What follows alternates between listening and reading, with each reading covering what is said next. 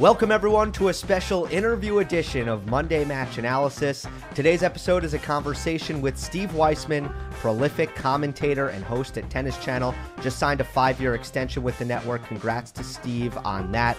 Great guy, tons of tennis knowledge. I don't want to get into like a very detailed topic by topic tease/preview, but basically we talk all things French Open, storylines, men's and women's side for this one. And then at the end, we both take an interest in food. So we talk some food at the end. Make sure to stick around for that. Without further ado, here's Steve Weissman.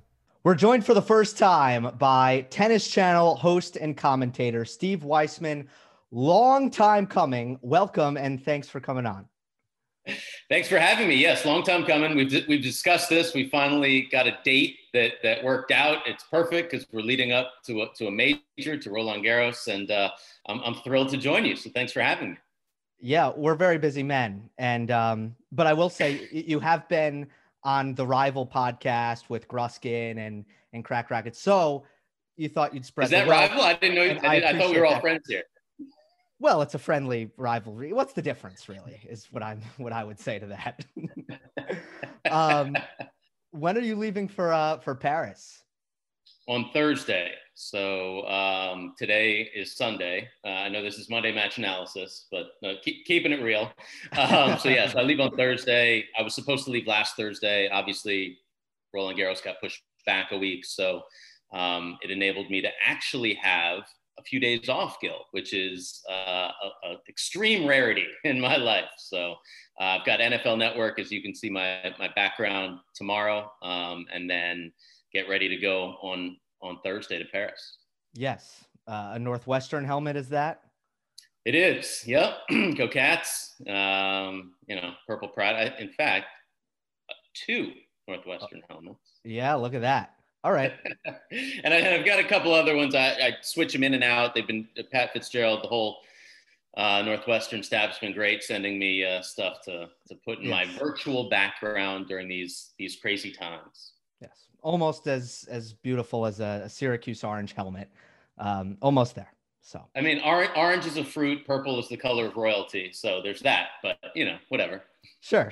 All right. Let's, so I do want to get into the logistics and what RG is going to look like this year. And it was so unconventional last year. And you were there experiencing that firsthand. But first, let's get into the field and some of the players. And we will start with the King of Clay going for French Open number 14. And it was like the rockiest road to 2 titles over the course of the European clay court season you could ever imagine for Rafael Nadal. But he comes out having won Rome, having won Barcelona. Where is your Nadal? And this is a big one. I should mention that this would be number 21. And we all remember Wimbledon 2009 when Federer passed Sampras and all that. Like, this could be a very historic one for Rafa Nadal. Where's your level of confidence that he is going to roll through and do what he's been doing over the last decade plus? Roll through, I'm not sure. Win, very, very confident. I mean, when you have a record of 102, it starts and ends with you. And I believe once again, he comes in as the heavy, heavy favorite to win his 14th, which is just insane to say, Roland Garros title. And you mentioned a great point, Gil, 21, because this is extremely historic in the fact that he can pass Roger Federer for the most Grand Slam singles titles on the men's side of all time. So this would be huge. And obviously to do it on Philippe Chatrier in Paris, where he reigns supreme, I think would mean a lot to him. But he should come in with a ton of confidence. That win over Djokovic was massive. That was a great match, one of the best matches of the entire season. And to get, 2 more titles. So now he has literally at least 10 titles at 4 events is another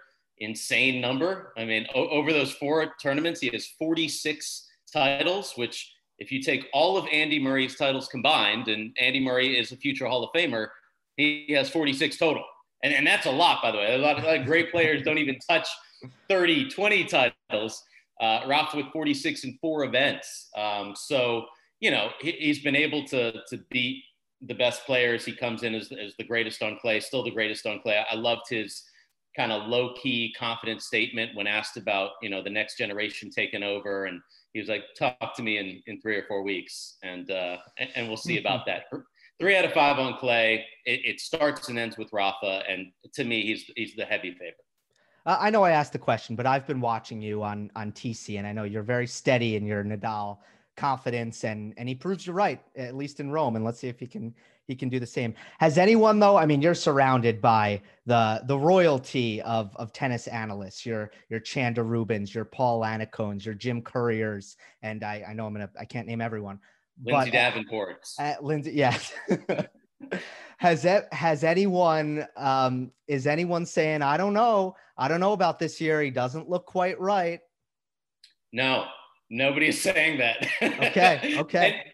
And I mean, even after he doesn't win Monte Carlo or he doesn't win Madrid, I have learned, because I used to be that guy to be like, I wonder if he's going to be okay. And of course he's going to be okay, because 3 out of 5 is a totally different situation. And he knows what happened in Monte Carlo happened. What happened in Barcelona happened. What happened in Madrid happened. We are here. We are in Rome. We are here. We are in Paris. It's just a different ball game. And until somebody proves different, he's the guy. I mean, it's there's a lot of guys that are going to try and push him, but and there's a lot of talented players out there. And Stefano Tsitsipas, who won Monte Carlo and got his first 1,000 and made the semifinals last year. I think, he's going to do really well. And Alexander Zverev, who won Madrid again and, was able to beat Thiem, to beat Rafa. But once again, 3 out of 5 on clay, on Philippe Chatrier, until it's been done twice, so it's not impossible, but until it happens again, I don't fully believe in it. Yeah, who among that group of challengers? It's interesting. So Tsitsipas has definitely clicked in a way, and he was always dangerous, but now he's really beginning to deliver in the pressure moments with a lot more frequency. And I really think that clay suits his game. He returns much better on the surface. And Zverev, clay is probably his best surface. Djokovic is Djokovic. And he showed that in Rome. And then Dominic Thiem, he's far off at the moment, but in 2 weeks, when he gets to play some lower ranked players and get a day of rest in between, he could be a different player. But by the time he's through to the 4th round, right? So who among those guys would you say is the most dangerous to Nadal? Obviously, there's the textbook answer, but let's see if you go bold. Well, no. So I read your power rankings, and I pretty much on the top half agree with your power rankings. I mean, I saw people say, "Oh, you can't put Dominic Thiem that low." He hasn't, in my opinion, garnered the benefit of the doubt that Rafa garners, right? So heading into Roland Garros, even if Rafa hasn't won any of the lead-ups, he is still Nadal in Paris. Yes, Dominic Thiem has made 2 finals there, but he hasn't won there. So to me, he doesn't garner that. We're just going to rank him above Tsitsipas, who, by the way, won again today in Lyon, has the most wins on the season, leads the race to Turin, or Zverev, who has, made a couple of quarterfinals there, has won one of the lead-up events. So for me, he's right up there. Like, he's in the top 5, and we'll have a great opportunity. But it depends a lot, Gil, on what happens in the draw, because Rafa is going to be the 3 seed, and Daniil Medvedev. I mean, prove me wrong, Daniil. I love Daniil Medvedev. I would love for him to do well at Roland Garros. I don't predict it. So you could have Nadal, Djokovic, Federer, by the way, and I'm not discounting Roger at all. Like, this is a guy who a couple of years ago made the semifinals there. So it comes down to the draw for me in a big way. I mean, are Rafa and Novak going to have to play each other in the semifinals? And then who is on that other side that doesn't have to go through that, brutal Final Four match before they get to the championship. Yeah, there's a risk here that the draw is like really unbalanced, and hopefully that doesn't happen, at least on the men's side. But yeah, that's a good point. That could very well happen, as you alluded to the world number 2, who will be the number 2 seed. To me, I mean, let's hit on him. He's not fully in it mentally. He's complaining about the surface during the match that he's playing, which is I haven't seen much. But I want to throw this out here. What do you think of this? He has a troll-like persona, and I mean that in, kind of an endearing way, to be honest with you. I think he's very funny.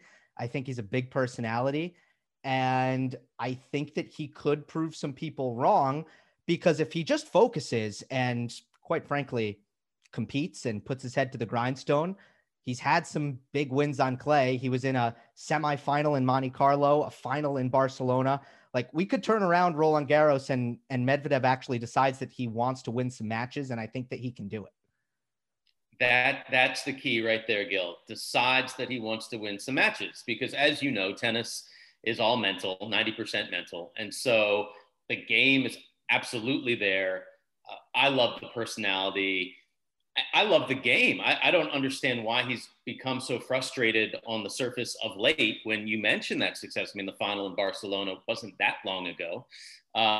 So, yeah, I mean, I don't see why not. I mean, the serve is still there. The movement should be there. He should be able to get to, he should be like a Zverev on this surface, to me. Mm-hmm. And Zverev is very successful on clay. So does he believe in himself, and does he want to grind? And this is a guy who, at the US Open a couple of years ago, that's what he was. Like, he wanted to grind. He wanted to fight till the very end. So give me that Medvedev mindset, and yeah, he can prove a lot of folks wrong. 100%. I think Zverev's a good comparison, and it's all about digging in for him, because he's so consistent and so fit when he has that willingness to suffer a little bit. What about Osaka, who's kind of in a similar situation, having won back-to-back majors, yet comes on this surface and she's 1-2 clay court season, lost second round Madrid, first round Rome. What do you attribute that to? That's a great question. I mean, never been past the third round at Roland Garros or Wimbledon, for that matter, and has 4 major titles outside of that. So once again, I think it is that belief. Do you want to suffer? I think that was a great point, Gil. I mean, this is a surface where you've got to, embrace the suffering and want to be out there for as long as possible. And grind it out. And once again, I think her game can suit any surface. I don't think her serve is as effective on clay. So I think she gets more free points on the hard courts as being one of the best servers on the WTA. It's not as effective on the red clay. So, maybe that's the one weapon that she's missing here. But it's wide open. I mean, we've had 4 winners on the men's side at Roland Garros since 2005. We'd have 12 on the women's side dating back that far. And in the last 5 years, it's been 5 different players, and, players that you would have never thought. I mean, nobody would have picked Iga Swiatek last year. And, a few years back, I don't know who would have picked Elena Ostapenko. So I think Osaka, if she believes in herself and has some confidence, which she hasn't said that yet, but I hope these few weeks of training can prove that, she can certainly, win this title. Yeah, I would agree with that. It puzzles me a little bit more in terms of her clay court struggles than a Medvedev. I think it's pretty clear what's going on there. But in terms of the women and it being wide open, would you say that Ash Barty is as big a favorite as there's been in a little while? No, there is Swiatek. Now, okay. So how would your tiers go? Is it Barty and Swiatek, and then kind of everyone else? Yeah. Under that, right now, that's where I put them. Also is probably pretty threatening. Yes, but she's a little dinged up right now. Yeah. So 3 weeks ago, I would have put Muguruza right up there and been like, yeah, she's kind of my favorite. She's been playing so well all year, so many wins. But starting in Charleston, where she retired from that match against Yulia Putintseva when she was like crushed her in the first set, and I think it was 2-2 in the second. But ever since then, she just hasn't been right physically. So if she's healthy, absolutely, but I don't know that she is. Mm-hmm. And then so you've got Barty, who's and Swiatek, who to me I say they're co-defending champions because Barty wasn't there a year ago. You've got Serena, who to me, once again, like Rafa, earns every benefit of every doubt, right? You win 23 majors, you win 3 Roland Garros titles, you're the GOAT. Like I give you a free pass to say, yeah, you can absolutely win. If Serena won, it wouldn't shock me because she's Serena Williams and she can do anything. So you have her, and then you have a variety of players who have done well, won their first titles this year. I think somebody like Veronika Kudermetova could surprise a lot of folks this year. I was taking a look at the quarterfinalists and semifinalists from last year, and I'm like, how many of these players are going to get back? I mean, I don't see Nadia Podoroska getting back to that level. Martina Trevisan getting back to the quarterfinals this year. I don't know that I see Sofia Kenin getting, that far this year. She's dealing with a lot of stuff off the court that has been rough. For me, there's a player like Bianca Andreescu who, other than the U.S. Open, hasn't been past the second round in any other major. But when she's healthy, I think she just wins. So I think she can win on this surface. I think she can win on any surface. If she is healthy, which we'll find out this week in Strasbourg, how she does. Is she able to play well? If she's healthy, she doesn't lose really. So I put her up there. But there's so many options on the women's side. Somebody like Coco Gauff, who's coming off of the double in Parma. So she won singles and doubles there. Youngest player to do that since Sharapova, back in, I think, 2004. Now at 25 in the world, a Roland Garros junior champion. She's going to be seated. I was watching her on Instagram Live after she won Parma, and somebody typed in, you're going to be seated in Paris. She was like, really? Are you sure? Like, she had no idea. Like, that's cool. That's awesome. I love that. I love when that happens. Right? I mean, she's awesome just as a human, as a player. I truly believe in her. And, now that she's kind of got the clay legs under her and she believes in herself on the surface, there's really no stopping her. I think she's won like 20 of her last 26 matches.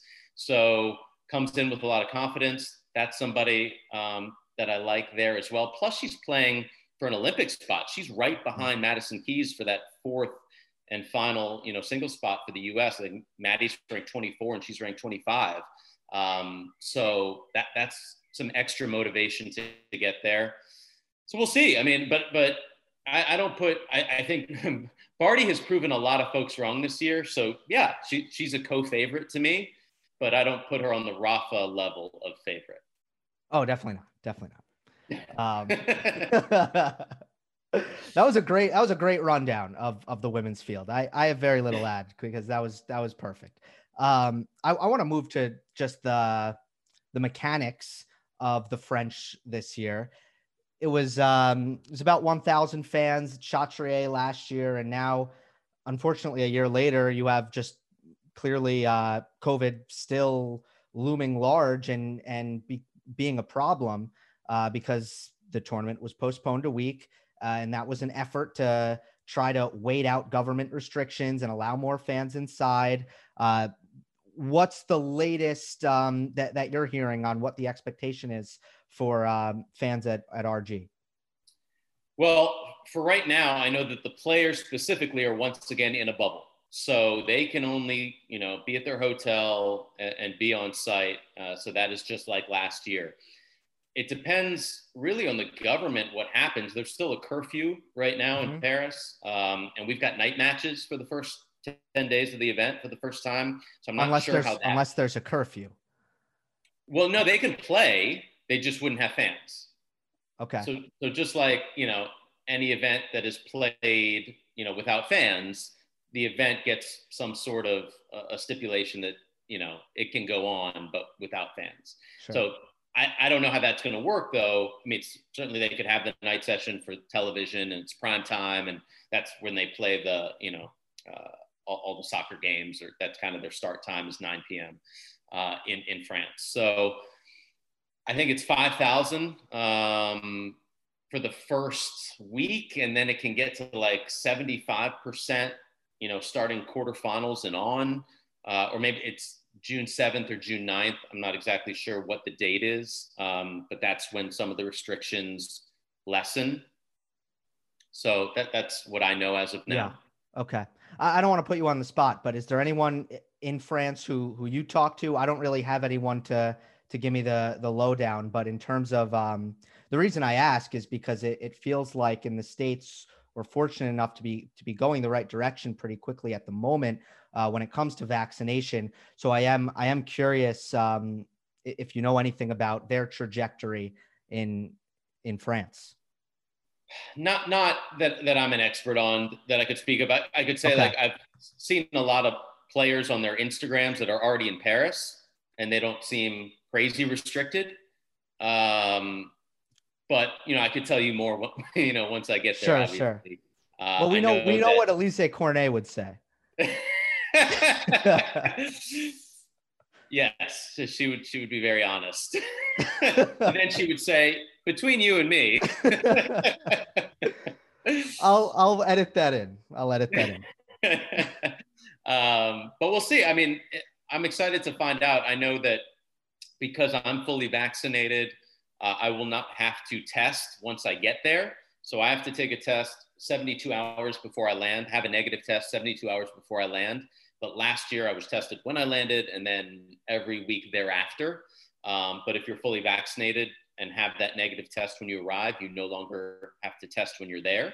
So that's different than last year. I believe there's a 7-day isolation period for us when we get there, meaning we just go from our hotel to the site. But that after that, I believe we can be free. Mm-hmm. But then there's the curfew as well.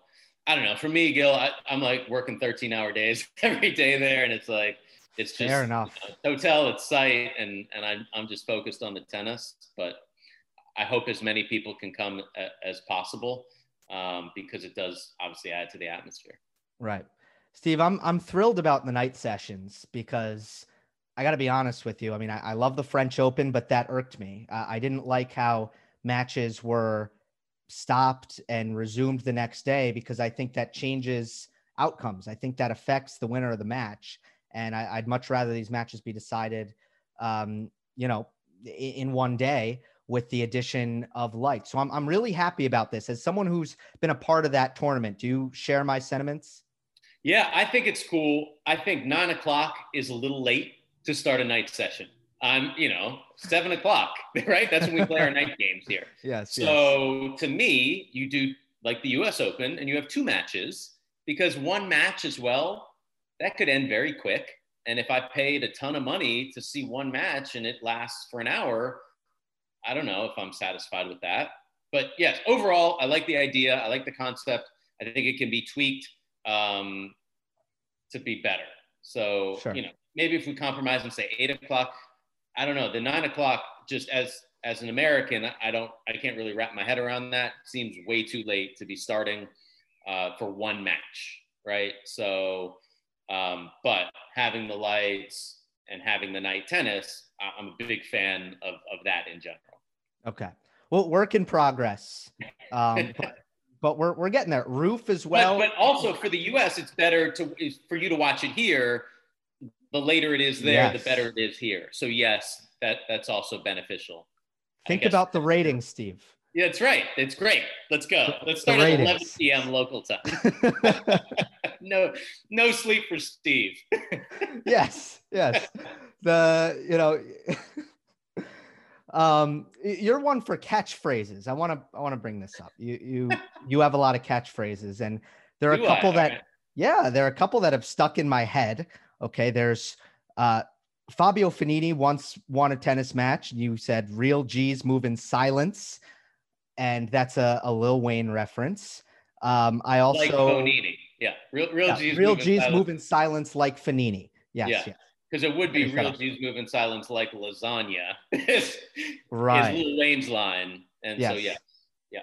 And then there's Ball Don't Liovich Correct. for Dusan Liovich.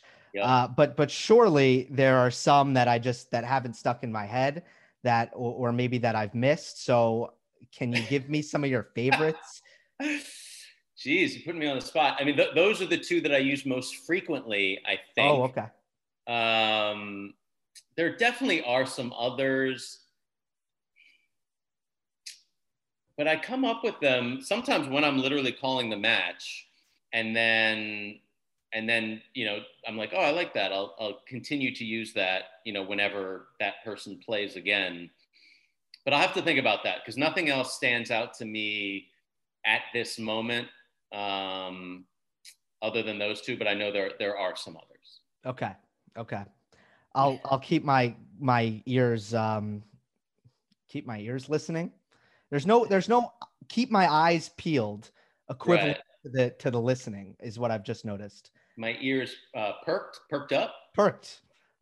Yes. Perfect. When 2 years ago, when we had our last normal French Open, I was there because I made the short flight. I spent a lot of that summer in London, so I took the short trip to Paris.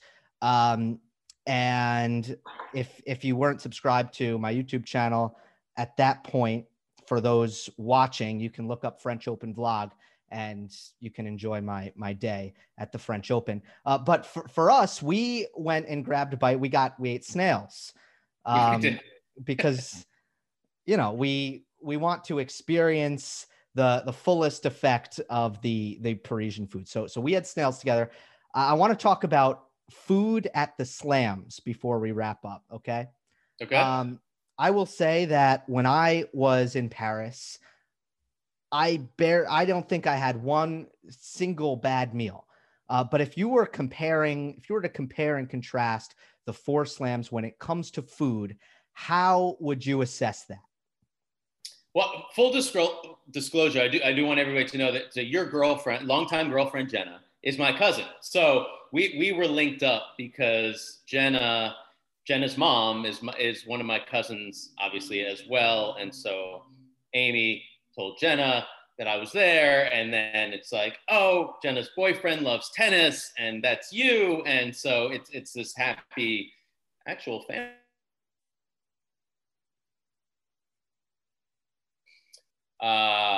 Paris, New York.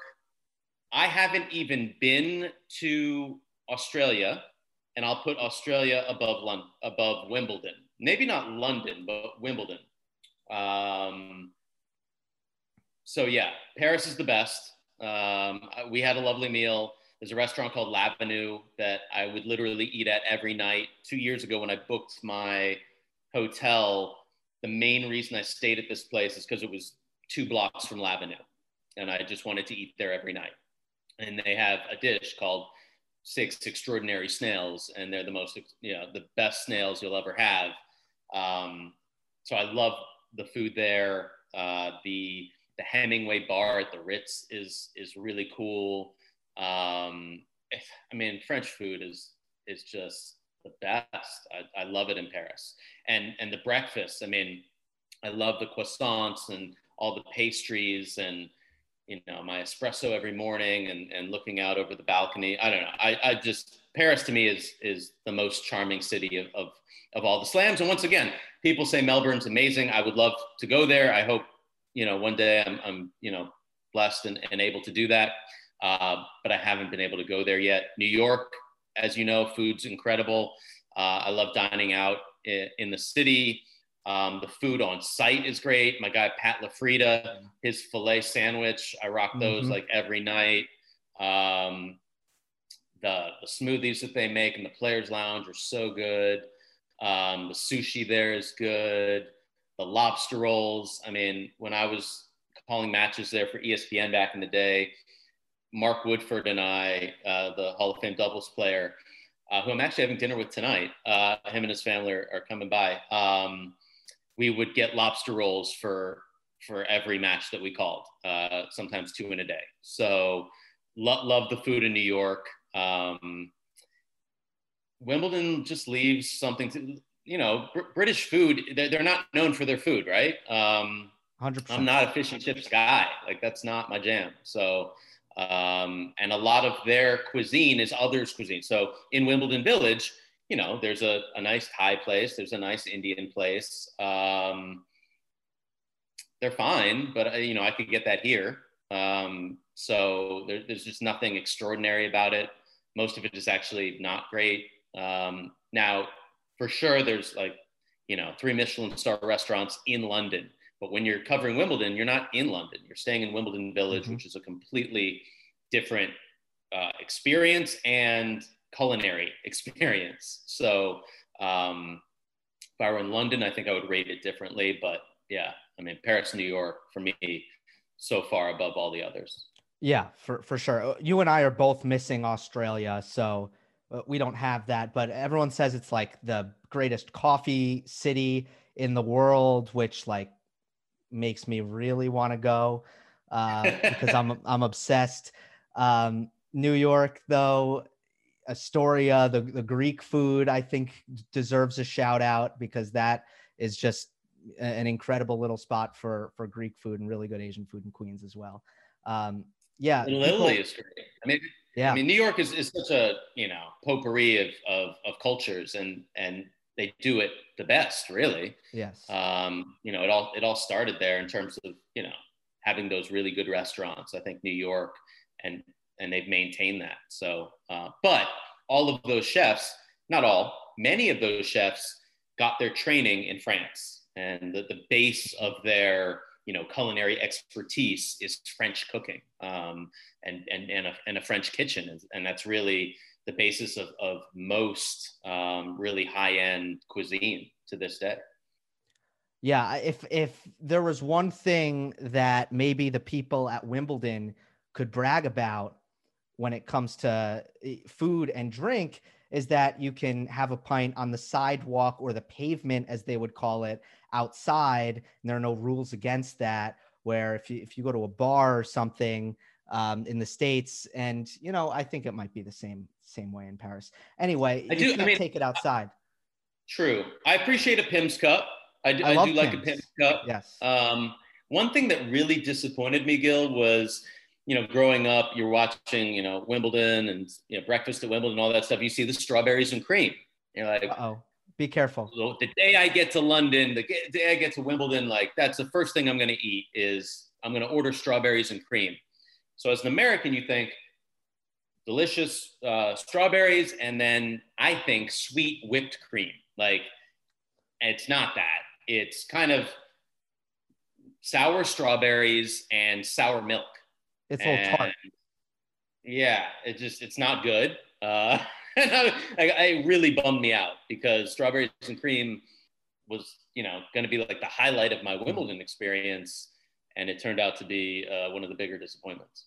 I would take the strawberries without that milk. Really? I like I like the tart little kind of buttery aspect that the cream gives. But okay, I want to you cook yourself as well, and that's kind of why I wanted to talk about food. I know you're a foodie and you cook as well. What would your signature dish be at the Weissman Grand Slam? So it's tough to pick one, but I actually did a cooking demonstration for City Taste of Tennis during the pandemic. And so I would start out with my seared scallops with a blackberry habanero sauce. So it's a sweet with heat sauce that I reduce and boil down and add some agave and a little bit of salt. But basically it's just blackberries and a couple, depending on how hot you want it, is when you take the habaneros out of the sauce. Because even if they're in there for a little bit, you're getting that kick. Mm-hmm. And then scallops is pretty simple to, you just pan sear them, little extra virgin olive oil in the pan, and minute 30 on each side, get them nice and brown. You want to salt and pepper them. So I'd plate that. That would be one of the appetizers. Then, I made my chicken marsala for City Taste of Tennis, and that's one of my new signature dishes that is just so delicious. And I didn't know how good it was until I made it. And I add some prosciutto in there, so it gives it that little saltiness with the mushrooms and the marsala wine. There's just, I never really had it before, but it's amazing when you reduce that with some chicken stock and obviously, the breaded chicken breast that you pound down. And so I'd probably put the chicken marsala in there.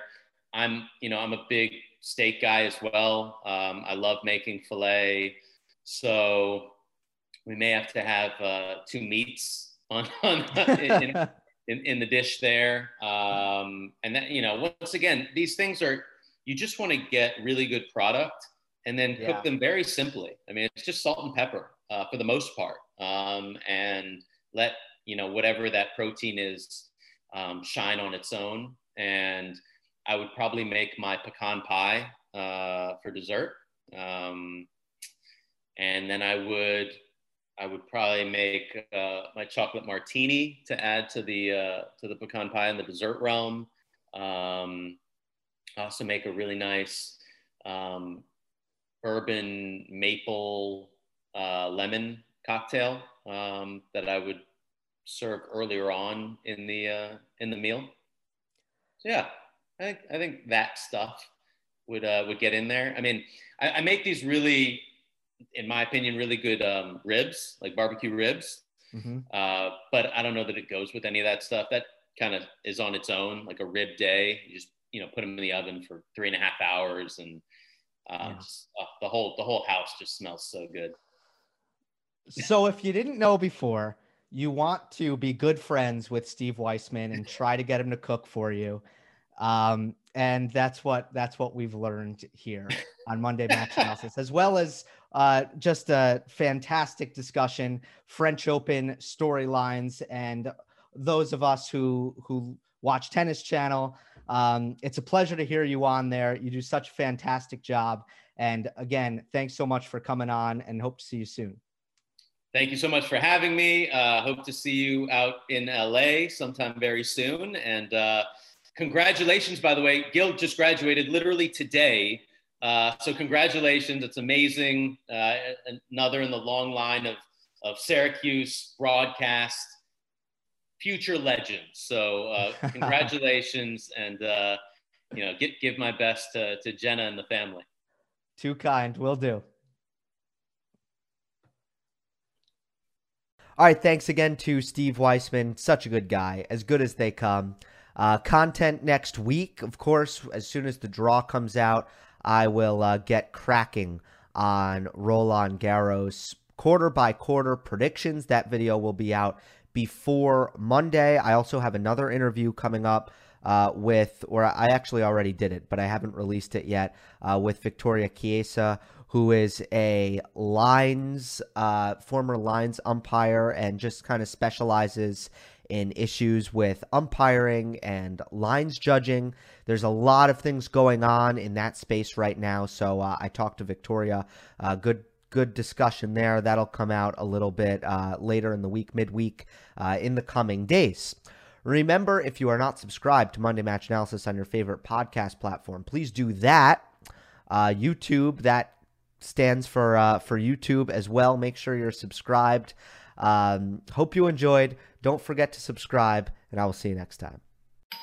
Our house is a mess. Come on in. I'm Amber Wallen, internet comedian, plant queen, and host of your new favorite podcast, Fly on the Wall. Okay, that's pretty presumptuous to assume that this is going to be their favorite podcast, by the way.